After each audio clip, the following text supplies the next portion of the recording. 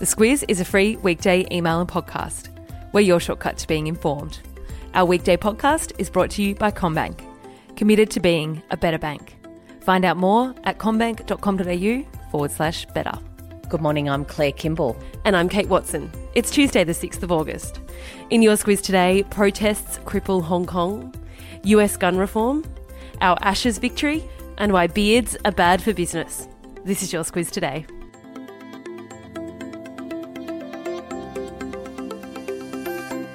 Protests have reached a peak in Hong Kong, with the city crippled by those pro-democracy demonstrators. Railway lines and runways were shut down yesterday, and while the numbers are hard to nail down, it's believed that tens of thousands of workers went on strike, many more not going to work.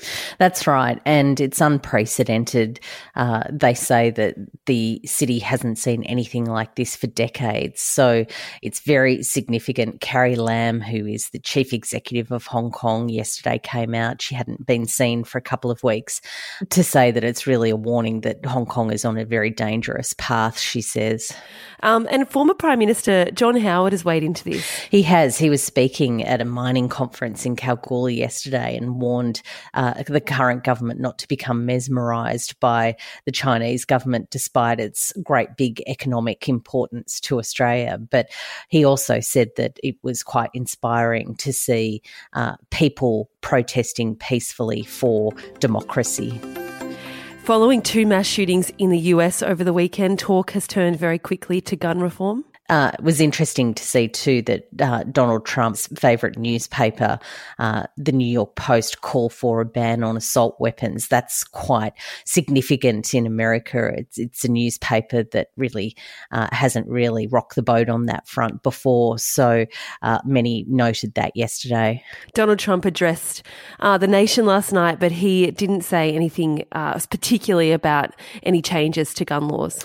No, and there's quite a bit of criticism this morning about his links between video gaming and what he says is the glorification of violence in our society and mental health issues with these incidents. That's what he pointed to.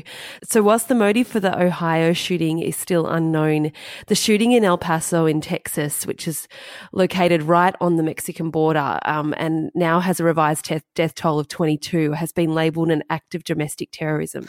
It has, and it's interesting to see there many people, probably most notably the Democratic presidential candidate Beto O'Rourke, really stand up and, of course, says that President Donald Trump has a role in inciting nationalist violence. And yeah, there's other things around that. Particularly notable was the founder of 8chan, which is a website that's been linked to several terrorist attacks, including the uploading of a manifesto by this shooter.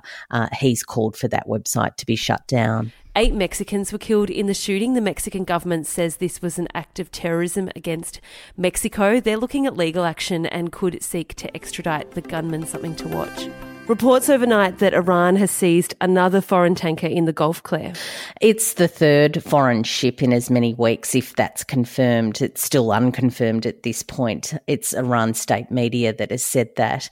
The United States discussed Australia sending some support to that area to help commercial tankers navigate that troubled area. Australia says that it's considering that, and Scott Morrison yesterday sounded positively predisposed towards it. So that could be something that we'll see in the coming days.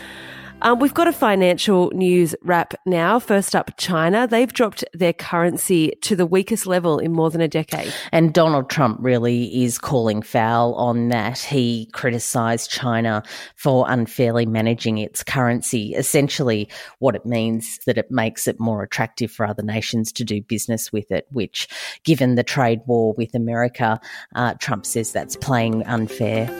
And after back-to-back rate cuts in June and July, commentators reckon it's about a 50-50 chance the Reserve Bank will hold interest rates at a record low 1% today.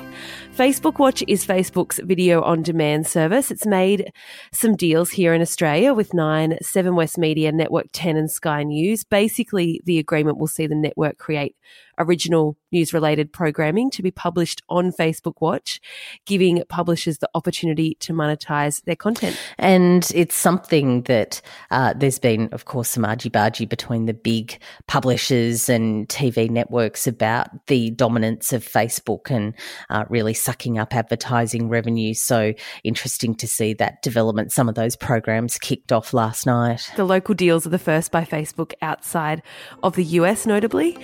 Pleased to say this morning that Australia has won the first Ashes test at Edgbaston, dismissing England for 146. Onwards now to Lords. That's test starting on August 14. And Nick Kyrgios has taken out the Washington Open. He has scored his second big tournament win this year.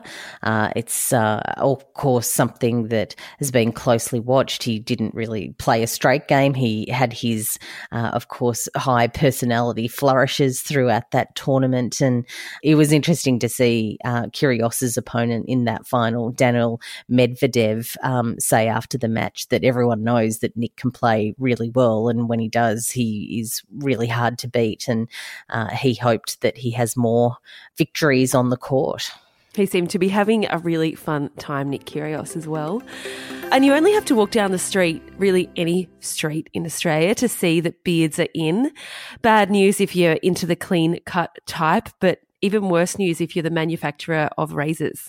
Yes, Gillette posted a $5.24 billion loss in the first quarter. Its parent company, Procter & Gamble, has attributed that loss to the rising number of men who really do like a bit of hair on their face.